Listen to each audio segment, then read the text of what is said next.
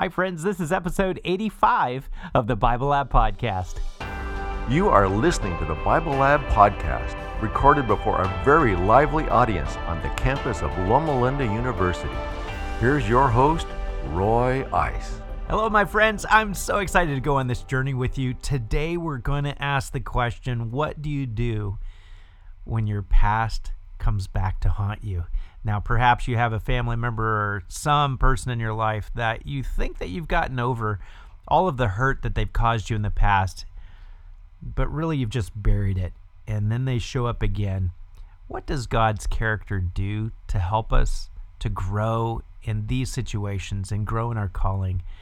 It's going to be a great conversation. But before we get there, I just want to make sure if you're just new to joining us, make sure you go to our website if you haven't already, thebiblelab.com. Thebiblelab.com. Go to the episodes page, go to the series A Life of Many Colors, and we are on session 5. And make sure you get that study guide. It's a free PDF that you can follow along, and there's a bunch of stuff we don't even get to. And so it's a great resource for you as you're trying to grow in your understanding of God and what He's doing, even through the most painful situations in your life. I'm so delighted that you're here for this conversation. My prayers are with you. Welcome to the Bible Lab.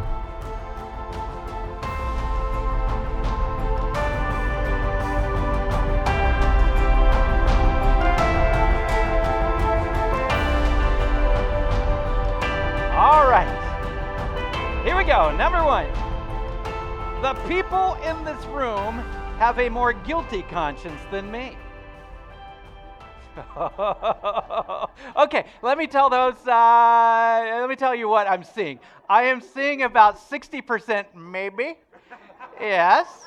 Maybe 65% maybe. I'm seeing about 25% no, and maybe 10% yes, and I don't know if those numbers match up. I don't care. Theology was my degree, obviously.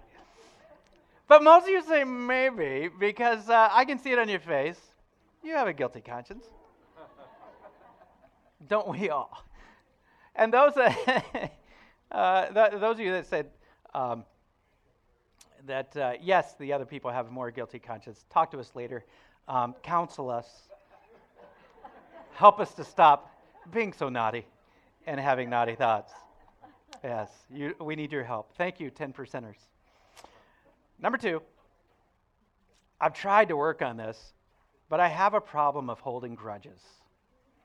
I've tried to work on this, but I have a problem holding grudges. Okay, let's see. Yeah. This is a 50-50 split. It's a 50-50 split, and I'm seeing just a few, maybe less than 5 maybes. There's about 300 of us here today. So, should I ask yes or no? Is that grudge against someone who's here? Okay, yes, no, okay, no. No, let's not go there. Let's not go there. Think positive. I'm positive there's someone here that you're holding a grudge against, yes. Number 3, there are people in my life that I've not fully forgiven simply because they've never asked for it. Some people in my life I've never forgiven just simply because they've never asked for it. Wow, okay. So I'm seeing a majority of no. I'm seeing about 85% no, 10% yes, and the rest maybes, yes. So let's see what that means. It means most of you have fully forgiven people even though they haven't asked for it. Is that what you're saying? Wow, you guys are so much better than me. Can I trade places? Can I sit down? I need one of you knows. You've asked me for it, and I still haven't forgiven you. Thanks, Randy. I'm holding a grudge, aren't I? Yeah. Wow, that's actually really good. I did not expect that today. The vast majority of this crowd, you've forgiven people even though they haven't asked for forgiveness. They haven't shown any desire for forgiveness, and you've just, like the beautiful song says, you just let it go. Yes. We're going to talk about this today because I bet you if we dug down deep, there might be one person in your life. There's that one person. You know that one person that you not only let the offense go, you pretty much let them go. They're just not part of your life anymore. And the reason why is because they've shown you they really don't care. And the offense that they've done has been so deep that you can easily raise a no card until they come back into your life. And today, as we look at the Joseph story, everything has gone in kind of a predictable trajectory to where Joseph, of course, goes from bad to worst, going from being thrown into a pit, then sold into slavery, thrown down to Egypt, and then thrown into prison. It's gone down, down, down. And even in prison, as we looked last week, there were issues of him now being a slave to other prisoners. And then it looks like things are going to go good because he has a way to get out of prison. And then they forget him. And then last week we were looking, wow, okay, so then he gets out of prison. Now everything is good. Now it's the blessing that always follows the cursings, right? We went through the dark time, and now he's in the bright days of his life, being this second in command of all of Egypt. The next one under Pharaoh, and life is good. He's got a wife, he's got a couple of kids, he's sparing the entire country of Egypt from famine. All is good. And then some people come back into his life. And I think maybe you might have experienced this. I know I have, to where everything seems to be going great, and then there's the person that reintroduces themselves that swells up all of that emotion that you thought you would let go. It was like there's a reservoir that was capped, and now it just came uncapped. And the same level of emotion that you had and negativity all comes boiling to the surface. That's today's story. And I think as we go through it, I think the Holy Spirit's going to touch your heart and show you what he wants you to know about his character, and also about how he wants you to connect the dots in your own life as well. Number 4, God causes distresses in our lives to make us feel guilty. God causes distresses in our lives to make us feel guilty. Many of you are very, very quick on this. I'm seeing about 90% no, about 5% yes and 5% maybes. We're going to have some challenges here today. Because even as we look at our study guide, and we see later on that there's places like 2 Corinthians 7, verses 10 and 11, that talk about God bringing distresses into our lives. We got to talk about this. What does that say about God, and how does he do it? And how does he do it in a way that's still love, if he does it? So we're going to talk about that later on today, if we have time. Number 5. If it were not for our guilty feelings, we would never receive God's grace. If it were not for our guilty feelings, we would never receive God's grace. Okay, once again, I'm seeing an overwhelming sea of orange. No, and it's probably about 85% no, and then there's an even split between the maybes and the yeses. Once again, we're going to take a look at this because many theologians have said, and there are places in Scripture where you look and it seems like this is what they're saying. If it were not for our guilt, we would never see the need for grace. And so we're going to talk about that as well, the role of guilt.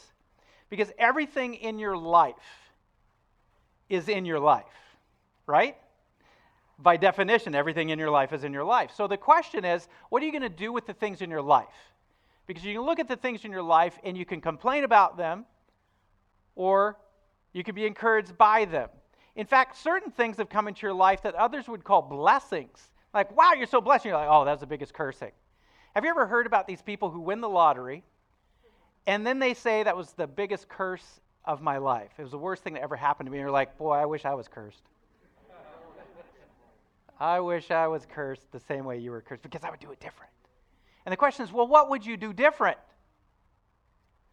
As we look at the story here, we're going to get to a part to where the brothers get their money back.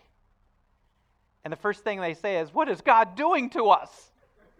This is horrible. We're cursed. And so we're going to take a look at the things that are in your life.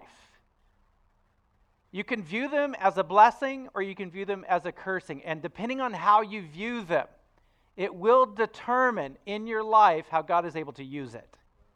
Because everything that God's doing in your life is for your betterment. But you can look at some of the things in your life as a curse that God sees as a blessing. And we're going to take a look at that as well today. So already we have a question right here. So I need a microphone right here to Sharon. All right, Sharon, get us going. Well, I wasn't here last week, so I missed out on the conversation. But this morning I did a little tiny bit of research, and I see that in the Bible commentary, Ellen White says that Potiphar stopped thinking of Joseph as a servant, as a slave, and he became like a son to him. Yeah. And this makes me wonder, as I have before, whether it says that Potiphar was the one who said Joseph should serve those high-ranking men. Was Potiphar perhaps looking ahead and thinking, maybe this is something he's going to need to know? Because he seems to have really esteemed Joseph. He didn't believe his wife. Yeah. Does that make any difference in the story for how he was treated in prison? Yeah. There's a challenge that Potiphar has. And you're right, he didn't believe his wife, and I will not ask a yes, no. How many of you men believe your wives? Because I'm not sure God could use that for the good. But I will say this, with how Potiphar treats Joseph after the accusation. Remember, Potiphar's job description, the primary definition of his job description is executioner. So many commentators say that, well, he didn't fully believe because he could have easily executed Joseph for such a high offense because he was in charge of dispensing that. And the prison was in his house. Well, it was connected to how they would. It was almost like a parsonage. The warden's house was like a parsonage connected to this special. It was a special prison. It was for special prisoners, by the way, the royal prisoners. So yeah, you're right.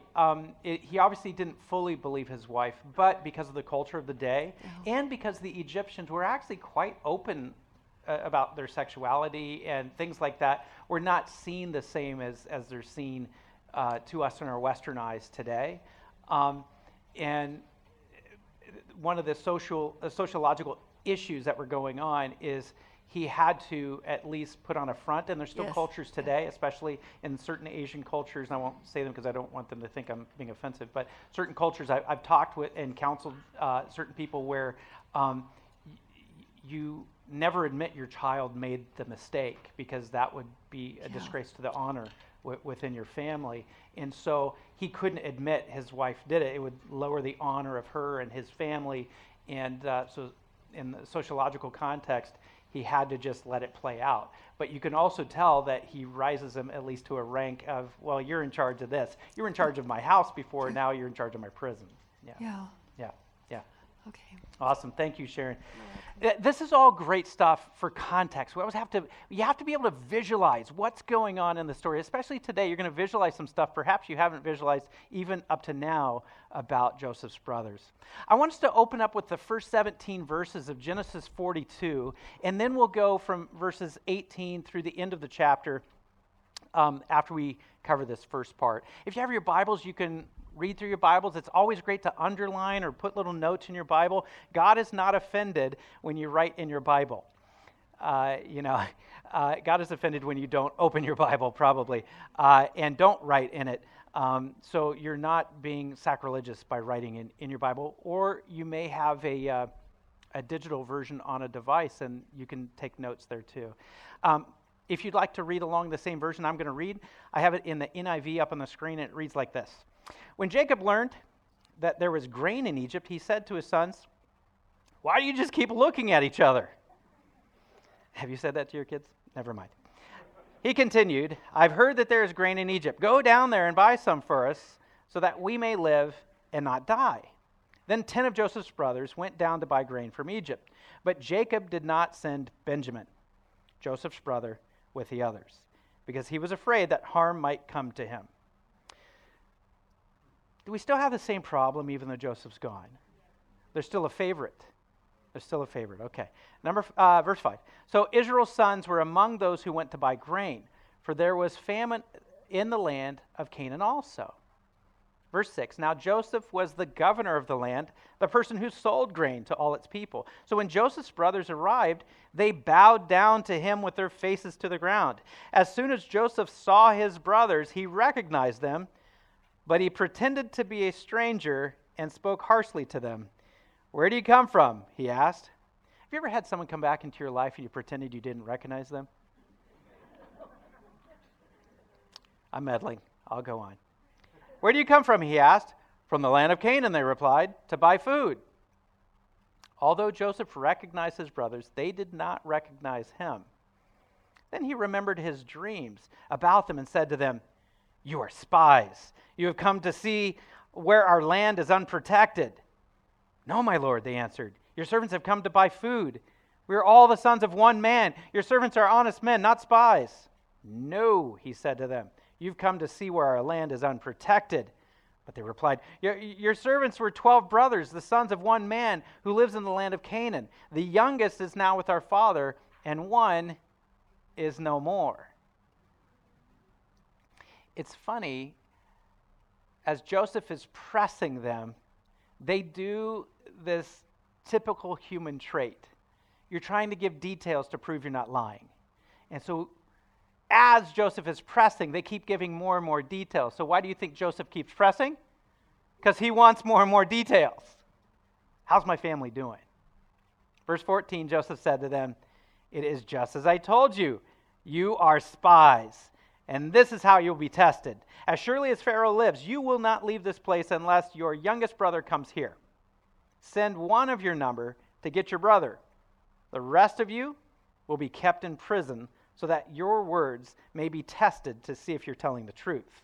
If you're not, then as surely as Pharaoh lives, you are spies." And he put them all in custody for 3 days. All right, a couple of things here you could easily miss if you're not reading through the original language and doing the word studies. He recognizes his brothers. So remember, Joseph looks different. He looks like a Hebrew in mourning. Why? Because the Egyptians were the opposite culturally. If an Egyptian was in mourning, they would let their hair grow and their beard grow out. If a Hebrew was in mourning, they would shave their head and shave their beard. And the Egyptians were just the opposite. So here is Joseph, shaved head, shaved face, the black coal, Egyptian coal, on his eyes. He's got makeup on. Thank God we don't live in Egypt today, man. But he needed to know their hearts. It's been 20 years, at least 20 years since he was thrown into the pit and sold into slavery. He needed to know the heart of these 10 brothers who sold him into slavery. In fact, it was worse than that. They had decided to kill him. And it was just because the caravan's going by and they realized, hey, if we kill him, we don't make any money.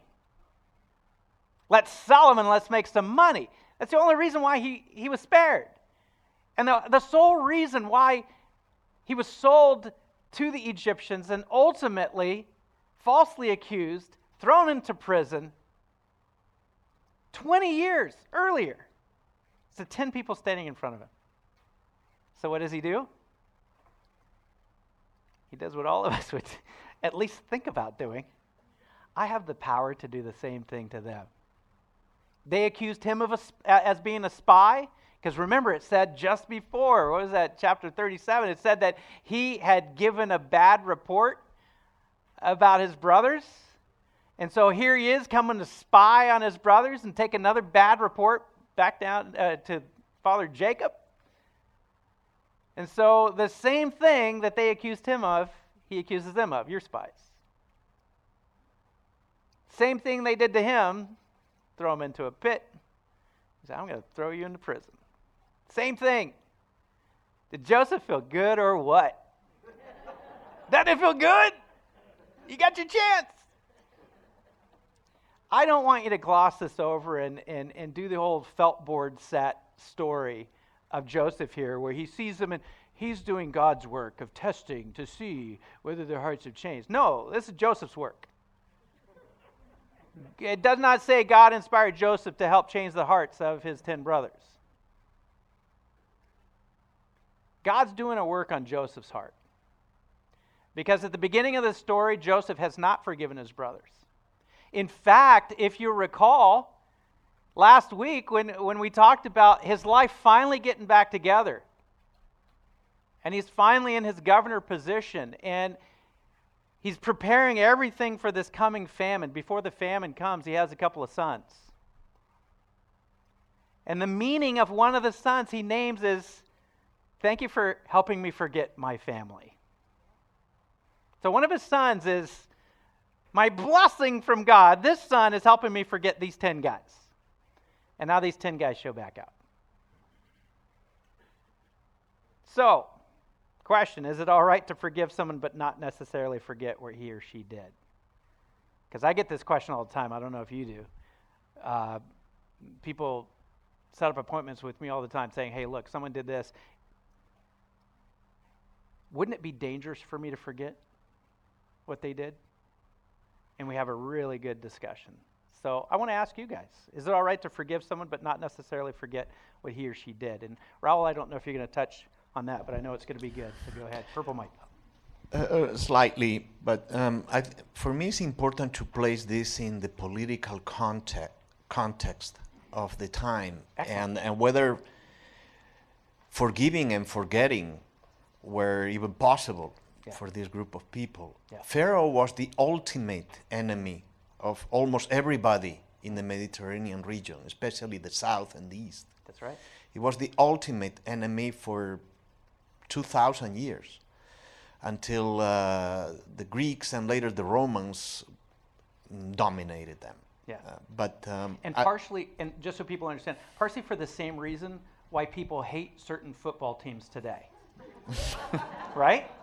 Because if there's a dominant team that just keeps winning, we start hating that team if they're out of our demographic area. Unless we're from the area and we can somehow, pretend like we're still connected to that team, right? Even though we live here. So in the same way, they were becoming so dominant, and Joseph was helping them become more dominant because of the famine and their preparation for it. Exactly, that's the point. So here we have besides, in the whole scripture, the Bible describes Egypt as the ultimate enemy, a group of people, a people to be despised and neglected and even hated. Yeah. And God himself describes Egypt as the ultimate enemy and bad. But interestingly, Egypt is the place of protection, is where you send your son, Jesus, to be protected. Yes. Hey, and is where Joseph is sent, and the Jehoram, I can't pronounce his name, goes there to be safe, and some others, know. So it's the ultimate enemy, but it's the place where you send your dear ones to be protected. Yeah. And this is an irony, and a tremendous irony, because here we have Joseph working for the enemy, the government that is the enemy. He's the second in power, and he has to decide whether to exert forgiveness and forgetting. Yeah. And it's tremendously difficult, because you know that you are the powerful one. Yes. You know that, and he knows that. We are the most powerful nation on earth, and I'm the second in government. Yes. So I try to picture myself in this time, in modern time, in my lifetime, when I have power, might be easy to forgive than to forget. And actually, it might not be useful to forget at all. Yeah. And I think that Joseph realized that. Yeah. I'm not going to forget this, but I'm going to bring it to the right point. Yes. And I love what you said there, because you also set up the understanding of those who offend the Pharaoh, what is their fate? Just go back 2 chapters and ask what happened to the chief baker. for offending Pharaoh, which most likely was food poisoning. And they blamed him, and so he was impaled on a stake. So, if he's second in command and he's following the example of the most powerful man, and he's second most powerful in the world at that time, well, how do you treat offenses? Exactly. Back here, is that blue or green? Green. Yes. Yes, I'm going to give voice to something that I haven't resolved. And this class brings me many times in what my beliefs have been or my values. And I would like conversation on it, that I would resolve it, or that I would be more knowledgeable about how God acts with us. Yeah. And that is that I've been a Christian since I was 16 years old. And since then, I have believed and operated on that what happens in my life is a consequence of how I behave, how I act, not that God allowed it, that God caused it, and so this is what I need to resolve, because the last few lessons have brought me to we're guilty because we think we offend God, or that God caused it, and then we get bad feelings about God because he allowed it and he caused it. Yeah. Have I made myself clear? Yeah, you have, and I love that, Olivia, because a lot of times I work with people who come in and they say, look, if God's in control of everything, why did I have to go through the abuse that I just went through? Because I was a child. I was an innocent child. Did God want me to be physically abused? Did he want me to be sexually abused? Did he want that person to, take advantage of my weakness at that moment? So what you're saying is God, causes this just because he knew my heart needed to be this way? And I say, absolutely not. I believe the devil causes a lot of things, and we don't give the devil enough credit. The devil is here to discourage you, and if you want to understand that more, read the book of Job. Everything that came into Job's life was not God allowing it, it was Satan causing it.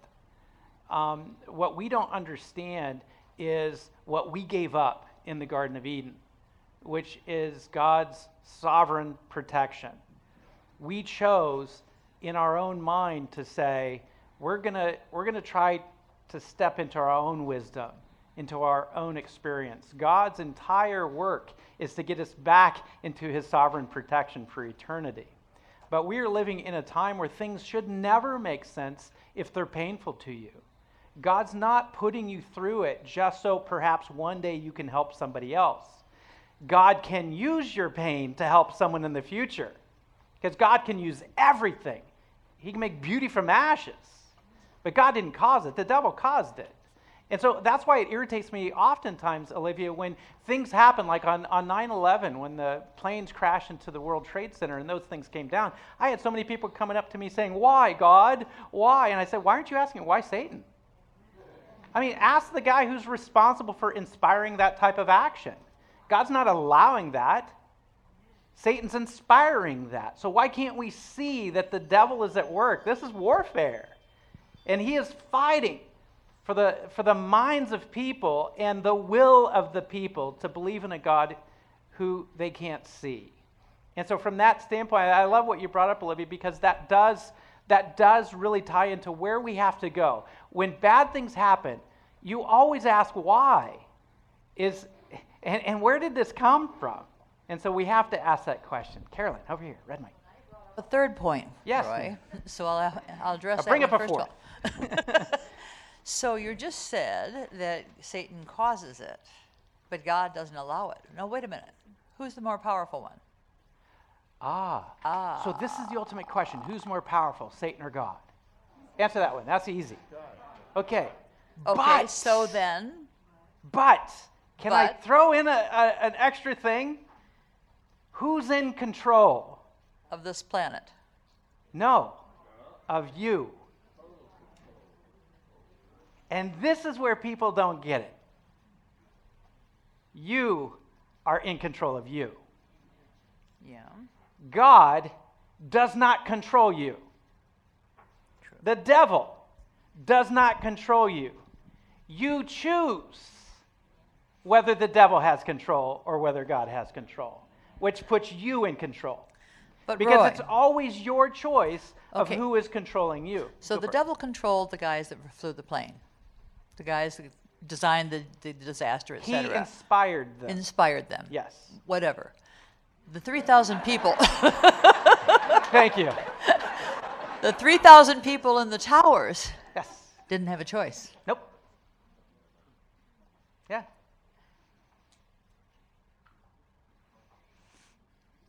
So they were So- the victim. Can I tell you, Carolyn? I have an answer. I just don't. I don't want to slam down Yeah. on it, but you have No. to understand something. That most modern parents, millennial parents, don't teach their children. Actions have consequences. Consequences. Actions have consequences. And until people understand that, they won't fully understand the tears of God.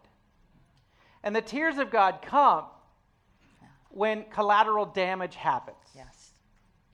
But what is God's ultimate plan? That this life be paradise or the next?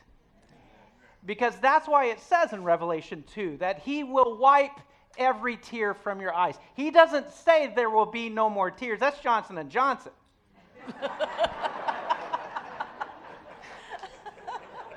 Baby shampoo. Sorry. If you knew what else I was editing, you'd be very proud. Christ says he will wipe every tear from your eyes because there will be tears. Otherwise, he would never have to wipe them. On the other side, the emotion that God deals with, you, dealing with the consequences. I think the thing that's made us envision God as such a cold, heartless robot is we envision when major catastrophe happens in your family or in the world, that God's not right there wiping the tear from your eyes. That God just says, meh, collateral damage. But we're going to see something in the story, I hope, today to help you understand that even though God does not cause the heart of man to do what they do to hurt you, your loved ones, and the global community, that God can still breathe into these situations, soften your heart, and restore relationships that never could be restored without his presence. And that's what I want us to see today. Now, can I get back to my original question? Of course. So you asked, is it all right to forgive someone can, but not can I sit there necessarily? and can you stand up here? Sure. No, I'm just kidding. Is it all right to forgive someone but not necessarily to forget what he or she did? Can you truly forgive a person if you don't forget? Ooh. Or I so think yeah. I've forgiven people and I haven't forgotten what they did. But can you reframe how you remember it? Because this is what I help people do. This is a lot of what I do when I'm working and coaching and counseling people, is to help them reframe the picture. Because the whole picture that you have is them standing, stabbing you, and every opportunity that you give yourself vulnerability to them, you imagine in your mind that you are asking them to stab you again. Whether in the front or in the back, they're going to stab you. So what we have to work on is the framing of how we see the individual. Because I don't know about you, but I've grown over the years. Not just physically, but I'm not the same person I was 20 years ago. And that's Joseph's question in this story. What's happened in the past 2 decades? I've changed.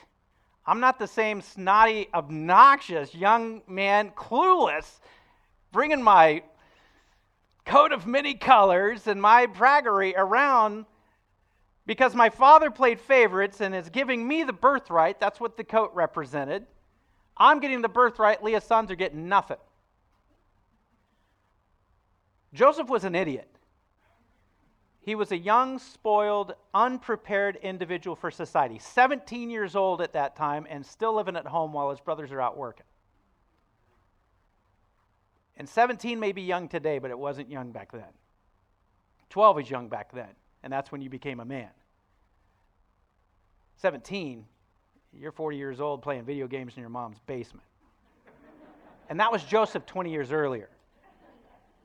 So he wants to see what's changed. And this is what you have to do as well in your relationships. You have to look and reframe it and say, time has passed. Have they grown? And this is the initial thing that Joseph wants to see. Brian? Purple mic. Okay, so a long time ago, my friend and I, we were x-ray techs working in an emergency room. And Jose was awesome. He had been doing x-ray for like over 30 years. So he sees this doctor, who is a good doctor, she missed a fracture. So he went and told her, and he says, oh, hey, Dr. Taylor, you missed this fracture. And she went off on him. She yelled at him. She's the doctor. He's just a tech.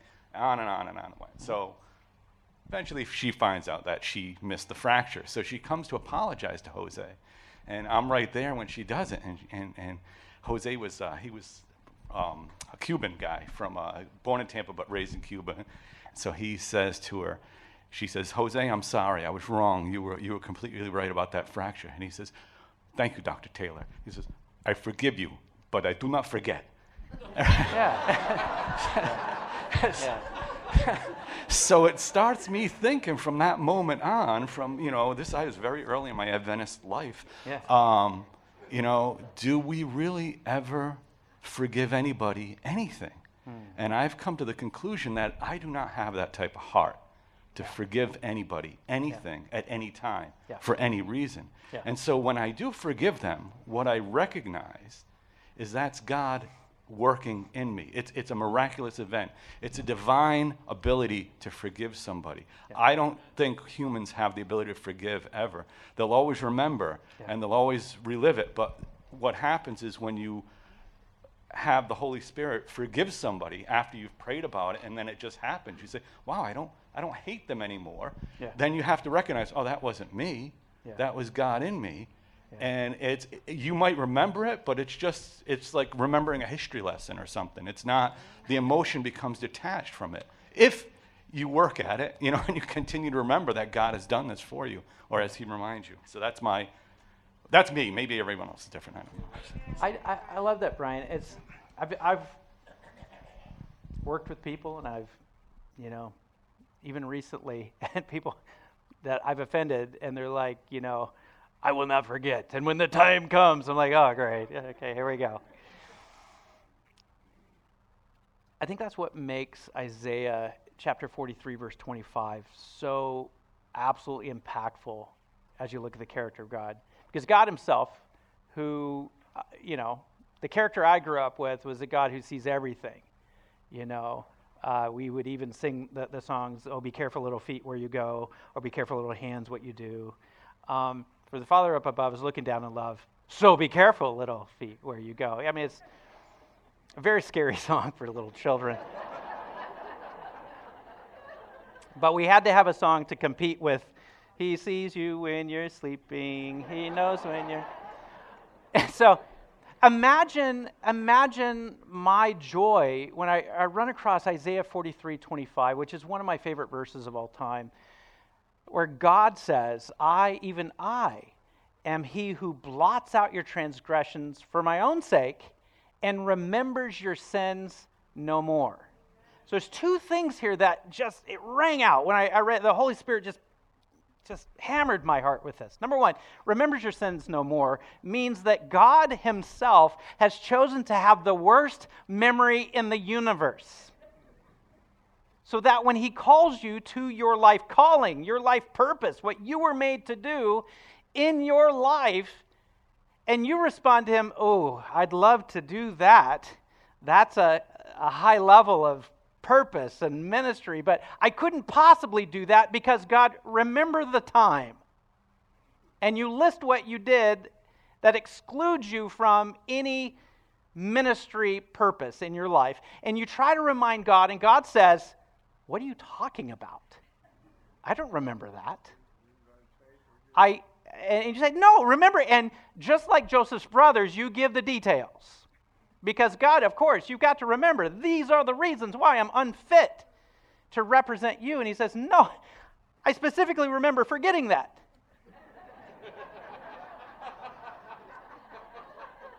But I want to show you why. And most people jump over this phrase. It says, I who blots out your transgressions. And then there's a phrase here. For my own sake. And remembers your sins no more. So just like what you said, Brian, it just totally brought me into this verse. That's why I jumped to it here, is because is forgiveness for the sake of the other person or for you? It's for your own sake. And it's okay, because God does it too. If he does it, we can do it, right? For his own sake, he lets some things slip through his poor memory. And I'm not talking about, because I always get people when I'm talking about this, but what about the child predator who's had an offense? Do we just let them go back into our children departments and lead out in their groups? No. I'm not talking about that. Because of course there are within all of us cravings that we have not allowed the Holy Spirit to change. And yes, there are some child predators who have changed, and I praise God for that.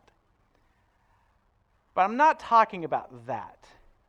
I'm talking about the individuals within your life that perhaps there is still some relationship to salvage.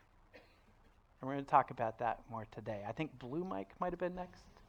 Yes, sir. Yeah, the question I have for Joseph, and we're going back just a little bit, a few years, maybe he caused where he ended up. He deserved what he got.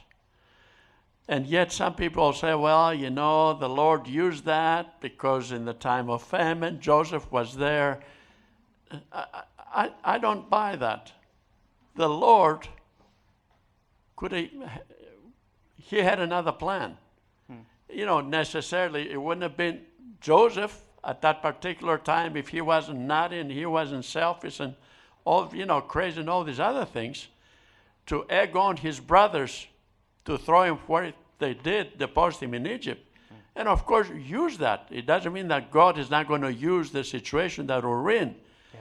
But I don't know, maybe you can explain it. When we say, well, God caused that, so at the right time, Joseph was there to save his family. God could have chosen another plan. Maybe he had another plan that we don't know about. That's good perspective. And it's the same thing with Jesus. Judas, he did the will of God. Well, he didn't do the will of God.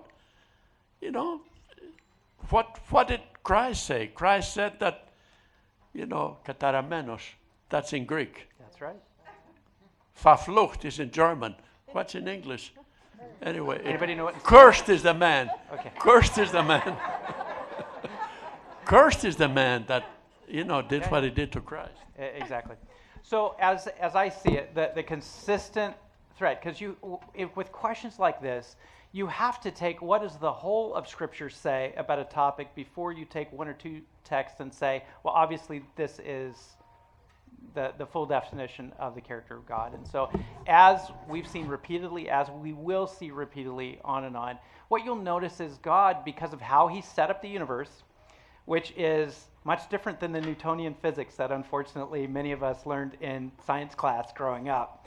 But in quantum theory, God is outside of time, but he's very active within time. And he can see all of time, beginning, middle, and end. That's why they call him the Alpha and the Omega. He can see beginning, middle, and end. That's why he calls himself I am, which means was, am, and will be. He's outside of this time, but he can see all the possibilities of what's going to happen. That's why he gives conditional prophecy, for example, to Jonah and to Nahum over Nineveh and says, well, if you do this, this is going to happen. If you do that, this is going to happen. He can tell you what's about to happen, but you have control over what happens. That's the coolest thing about how God created the universe, is everything is potentiality, and you have the ability to change things based on following God's guidance or not following God's guidance. So he gives Joseph this great chance because a famine is coming. God sees a famine is coming. But Joseph can change things. He can save people, even his own family, which is God's will, because didn't he speak to Abraham? Didn't he speak to Isaac? And didn't he speak to Jacob while they're wrestling? He says, you're Israel because you will wrestle with God, and in the end you'll win. So all of that would come to basically a starvation ending if God didn't say, hey, some bad things are coming, but here's your salvation. Here's a way to be saved. And so in this, once again, God doesn't cause bad things to happen, but he sees the bad things that are happening, and he can work with his people who will listen to say, can I give you a little bit better path? Can I help you help the most people possible there? All right, over here, Purple Mike. Yes, sir. Yeah, I always look at Joseph like one of the most important people for me in the Bible, because even though he went through all this, he forgave all his brothers and what all happened to him, because he could see the bigger picture. He always looked at the bigger picture. Okay.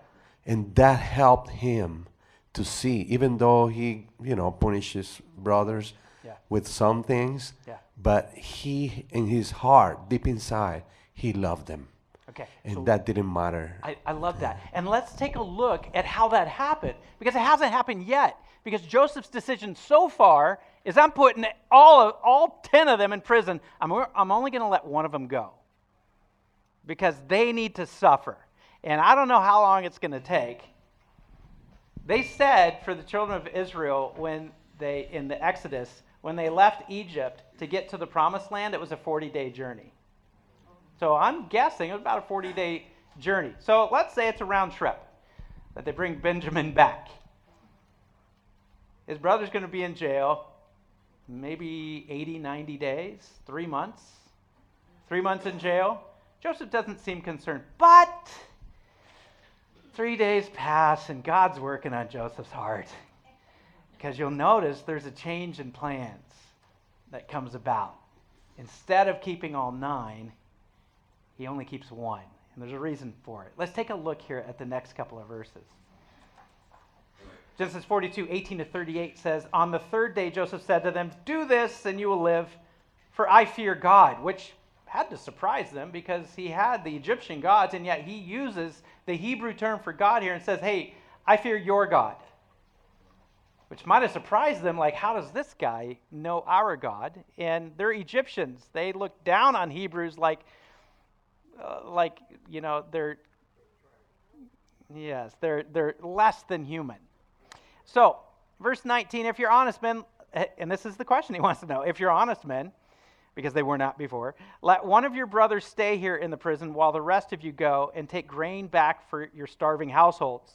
But you must bring your youngest brother to me, so that your words may be verified and that you may not die.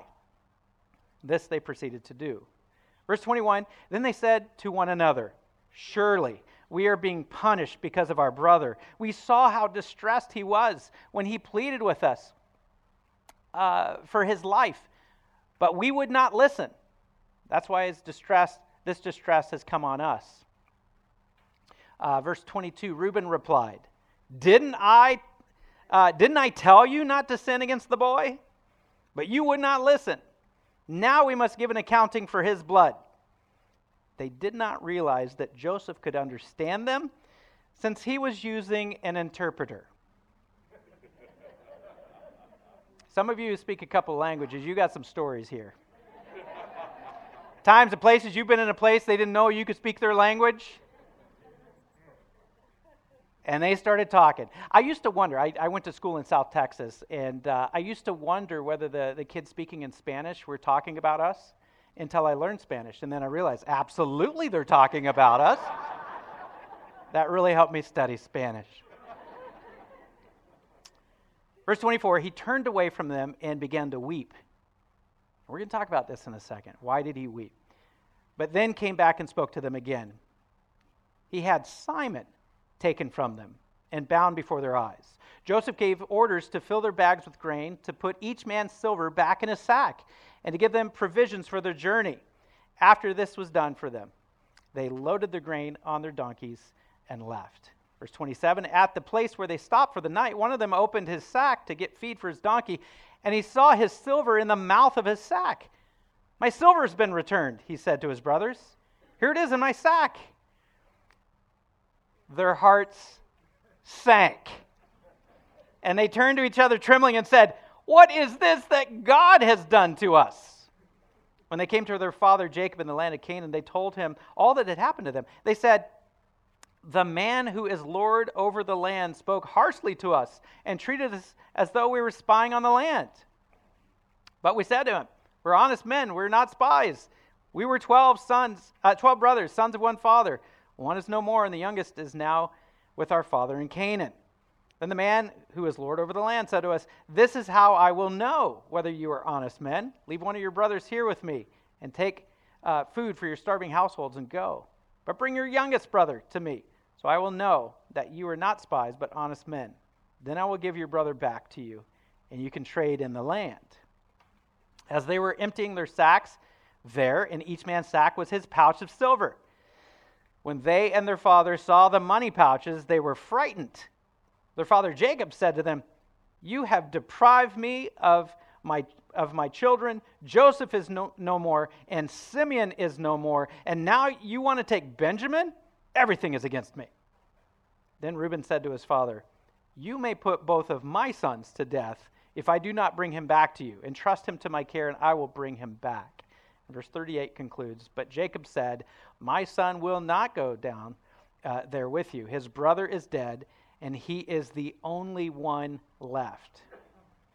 Can you be more offended as 10 brothers standing around saying, am I chopped mutton?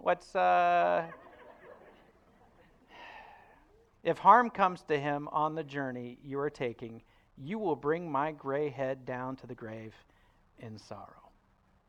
Let me talk to you about a couple of things going on here. Joseph hears Reuben say something that Joseph had never even contemplated. He didn't hear it. He didn't hear while he was crying for he didn't even know they heard that he was pleading for his life. They were so busy with their own plans, he thought these heartless 10 brothers did this to me without 1 ounce of remorse. And to hear his oldest brother, Reuben, the one he had always blamed for pushing him into slavery, was the one who pleaded for his life. Have you ever had a narrative and then years later you find out maybe my narrative was not all that full of all the information? Joseph hears this and Reuben says, I told you guys not to do this. And for the first time, it pierces Joseph's heart. I've been cursing him the most because he's the oldest. He's the one in charge. He's the one that would make the final decision. And all this time, I never knew that he pleaded for my life. So that's why he has Simeon arrested. Simeon's second oldest and the one who pushed it through. So I'm going to throw him in jail. There's still not forgiveness here. And so as he's looking here at these brothers talking in Hebrew about the remorse, this is the situation God set up to bring Joseph healing. It's in this moment. God can use a famine to fill you up. And God uses a famine to bring a family together so Joseph could hear something he never knew. He never knew his brothers had remorse. He never knew his brothers were living with guilt. And this guilt had bogged them down for 20 plus years. And even now, when anything else would happen that's unrelated to Joseph, they're attributing it to their guilt. And Joseph realizes right there that while he felt like his life had in some way been cursed and the trajectory of his life had gone down and down and down, he realizes that his 10 brothers were even farther down in the darkness of despair. Because it's not only this challenge that they're having with getting food and being accused of being spies and having to prove it. but their guilt has led them to a place that everything bad that happens is based on their previous bad behavior. And quite frankly, that's what we've taught a lot of people over the generations, that if you do bad, God will curse you, and bad things will consistently come into your life. And if you do good things will come to you. And we go through this whole bedtime story of do good because you want good things. Don't do bad because bad things will happen to you. And Joseph weeps in this moment because he realizes a couple of things. Number one, not all the brothers who he thought hated him actually did hate him. And number two, he realizes his 10 brothers are broken men. 10 very broken men. Now, these men, Joseph had experienced what they were even before they sold him to slavery. Just go back a couple of chapters before chapter 37. Read chapter 35 and 36. You'll see that his brothers, for example, Simeon and Levi, go into an entire town and murder every single man when they're in a weakened state. I'll just say that. Read it. You'll understand. Because of what they did to their sister. What this one man did to his sister. They were unforgiving of this man, even though he came back and had remorse and said, I want to marry your sister. They went and killed every man in that village. Even worse, they rounded up all the children and all the wives and said, you are now our captives. So these aren't just young adult shepherds out in the fields when we first meet them. These are warrior terrorists who came through, and now they captured children and wives. You're ours now, by force. And just in case you think the other 8 weren't that bad, well, the other 8, when they found out what happened, they didn't scold their brothers. They said, hey, let's loot the town. And they looted all the wealth of that neighboring town and took all of their livestock. It was so bad that Jacob says, we can't live here anymore, and that's why they moved over to Bethel. These are not good men. These are not people that just made a mistake, one mistake in their life, and it's all gone downhill from there. These were not good men. And yet what God does in this situation is he says, I take people who are not good, and I bring them together so that there can be some good. I can bring reconciliation. I can restore families who are horrible people. And if you think you have a bad family, read chapters 35 and 36. I'm not downplaying the pain you've gone through. But the reality is God says, I can take any situation, any family, and I can bring them back together. We're going to see some more in the coming chapters of how God unfolds that. But ultimately, right here, the question that we have to ask is, did God use this distress to bring grace into a family that never earned it? And the answer is yes. Did the brothers ever do anything to deserve forgiveness? No. And yet God brings about these situations in our life to say, but it's my goal that within your family you can have restoration. You can have healing. Today, we have to take a look at how guilt warps our perception of God's grace. Because your guilt, the things that you've done wrong, that you feel, I've done this against God and God knows everything, it warps your perception of grace. I want to share in closing here, 2 Corinthians 7, verse 10 and 11, it says, godly sorrow, which is another word for guilt, right? Some versions do translate as guilt. Godly sorrow brings repentance that leads to salvation and leaves no regret. Isn't that beautiful?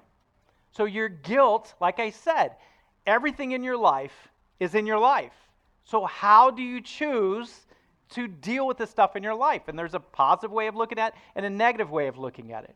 Scripture tells you that when you have guilt, godly sorrow, that you can choose to repent for what you're feeling guilty for. Because that repentance will actually lead to your salvation and leave you without regret. And I don't know about you, but the older I get, the more I'm worried about ending my life with some regrets. I didn't do this, I didn't do that, I wasn't risky in this, and I was too risky in that. Regrets.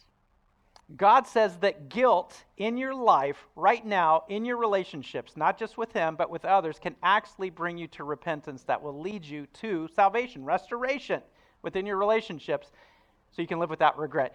But worldly sorrow, worldly guilt brings death. It will bring you not only a physical death, but will bring you into emotional death, spiritual death, because you'll just dry up. We're going to continue this story next week, but while you're going through this week, I need you to kind of be in this state of marinating what we just went through, because what's about to happen is the life change I hope that happens in all of us over this next week, which is, how do we deal with the anger, the disappointment, the issues that have happened between people that we wish that we were the closest to, and yet our relationship has been in some way destroyed. I don't know how God is going to restore your relationship that you're thinking about right now, because no one could have predicted this in Joseph's life. Joseph never could have predicted this.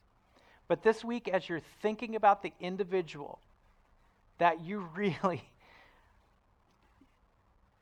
given up on the relationship, can we be open this week that God has a very special plan? And yes, it may be 20 years from now. It was for Joseph. God has a plan because God is in the restoration business. God is in the business of bringing people together, giving you more information, giving you a softer heart, giving you not only the power to be able to dish out what you receive, but giving you the power to restrain yourself from dishing out what they did. Giving you maturity, giving you wisdom, giving you love, giving you compassion, and ultimately giving you the character of God that can reflect through you, that regardless of whether this individual ever has any signs of remorse or not, that you do not bear that baggage.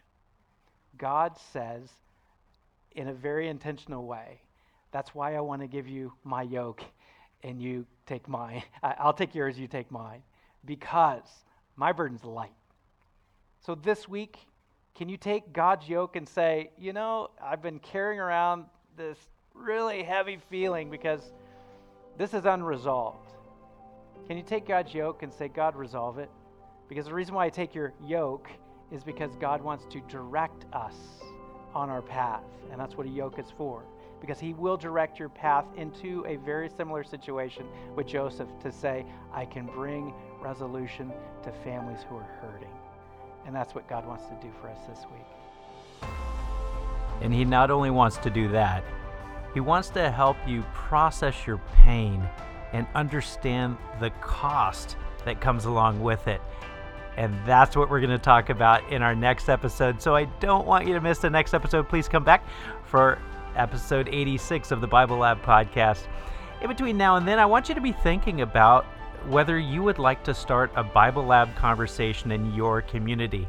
We have a team that would love to help you and help you not only launch it in your area, but support you throughout your journey of helping the people in your community, in your neighborhood, be able to have a conversation about the beautiful, infinitely loving character of God.